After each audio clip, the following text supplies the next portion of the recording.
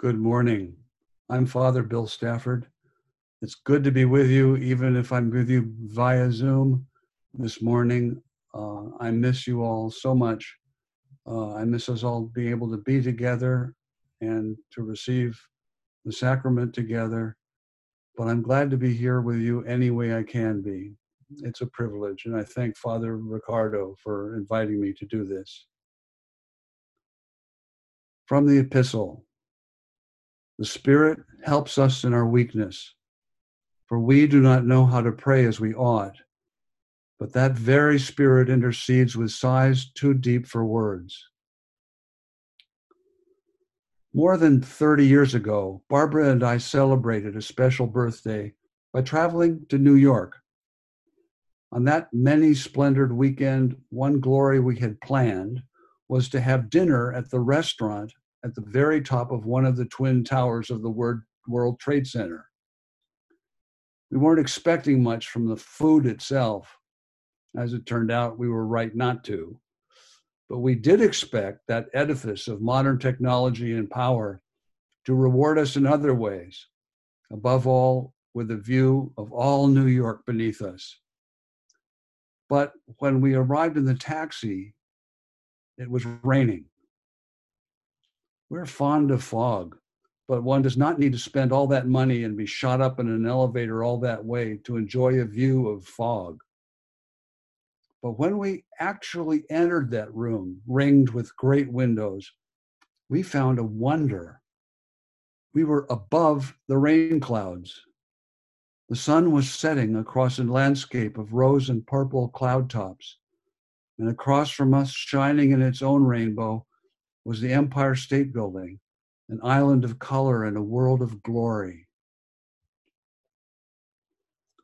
After the terrorist attack on 9/11 and the fall of those towers, for a long time, Barbara and I could not bear to go back. Finally, we did. Arriving on another gray, rainy day in New York, our train clicked and clacked its way right past the deep cavity where the two towers had collapsed. Outside of the windows, there was simply emptiness, just a hole.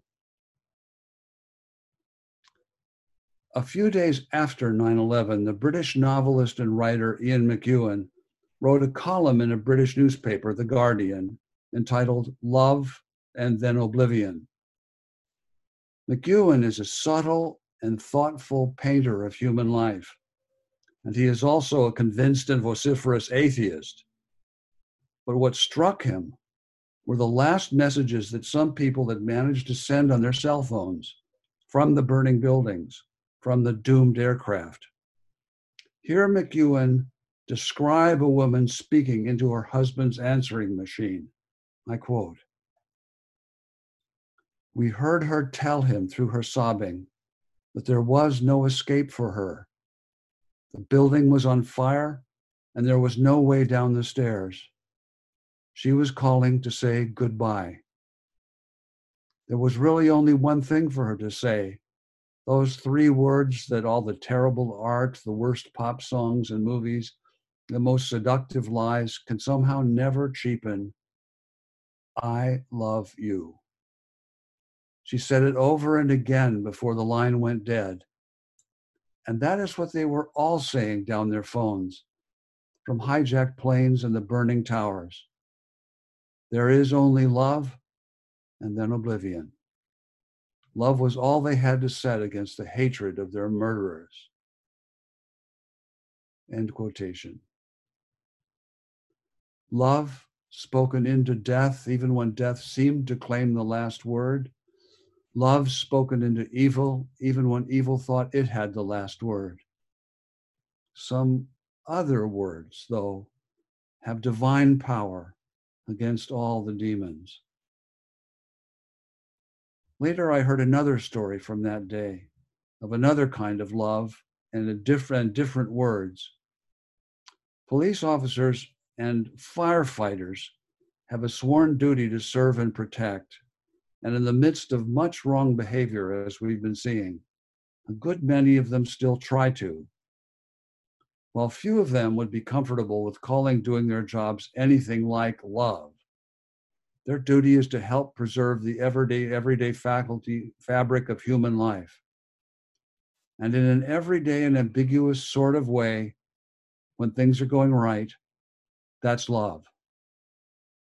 Yet at any moment, ambiguity can give way to perfect clarity, and their vocation must reach out into the void. After the attack, but before the towers had fallen, a priest I know well was on ordinary daily duty at a Manhattan church very near the two towers. He went out in the street. He stayed there as police and firefighters streamed towards the entrances of the burning buildings.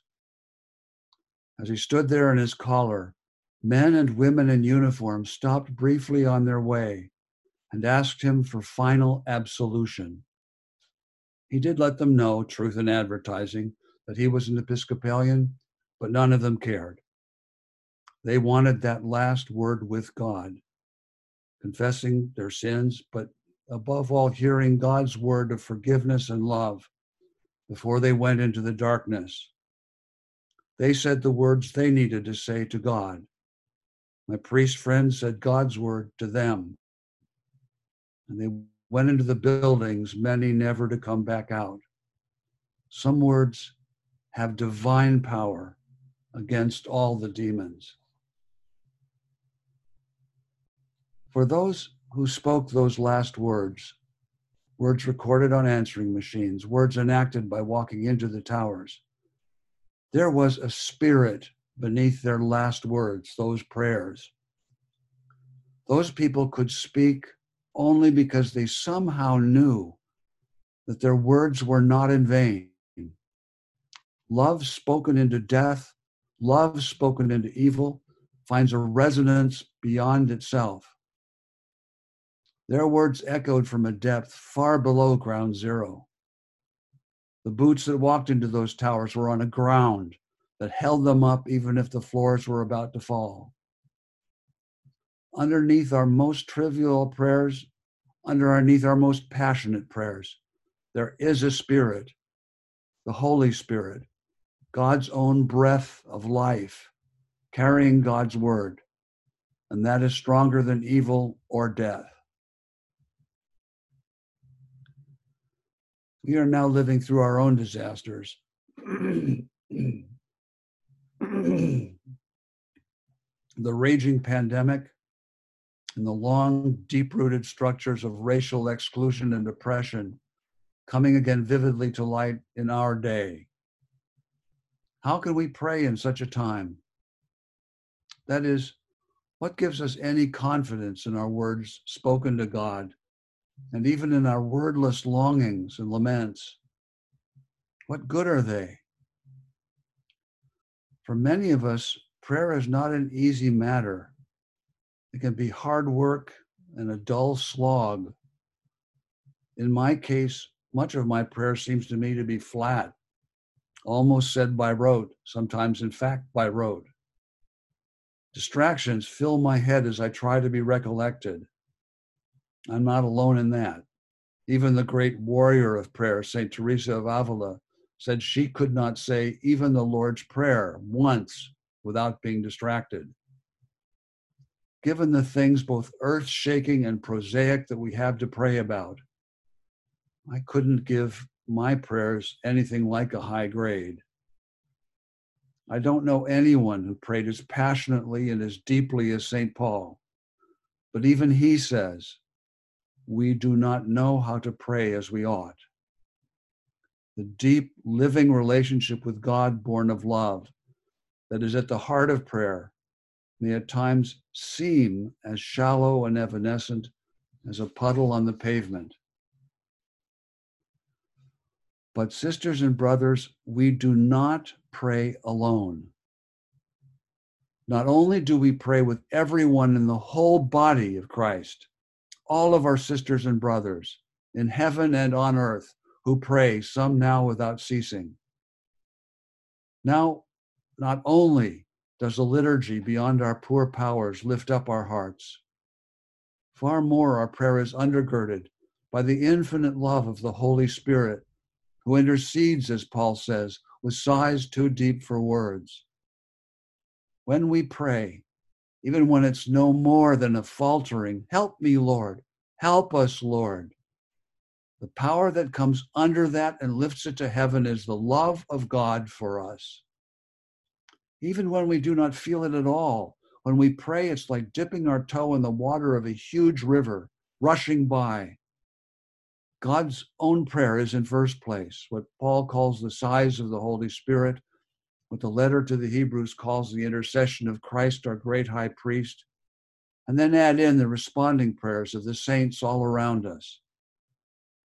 That great torrent of divine prayer bears up our slender words and thoughts in their weakness and even error, and lifts them into the heart of God.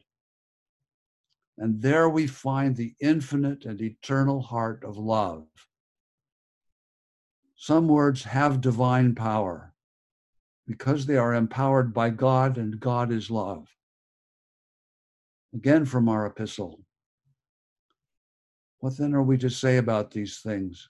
If God is for us, who is against us? For, Paul says, I am convinced that neither death nor life, nor angels, nor rulers, nor things present, nor things to come, nor powers, nor height, nor depth, nor anything else in all creation will be able to separate us from the love of God in Christ Jesus our Lord.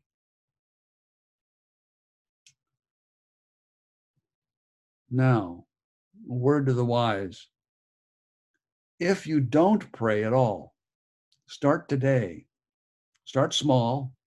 Just say the Lord's Prayer in the morning and before you sleep at night. It can grow from there.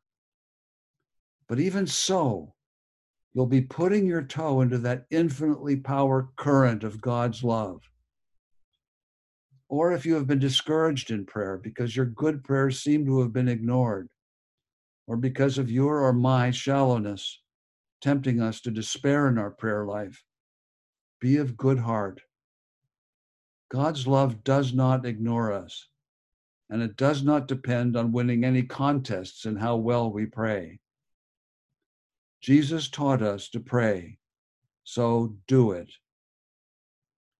But do it knowing what is surrounding you in this liturgy now, or for that matter, in the grocery store, or by the side of a spouse with dementia, or reading the frightening headlines. The prayer of the Holy Spirit, the prayer of Christ, the prayer of the whole church in heaven and around you here on earth, that eternal current of love between Father, Son, and Holy Spirit, to whom be ascribed, as is most justly due, all glory, might, wisdom, and love, now and forever. Amen.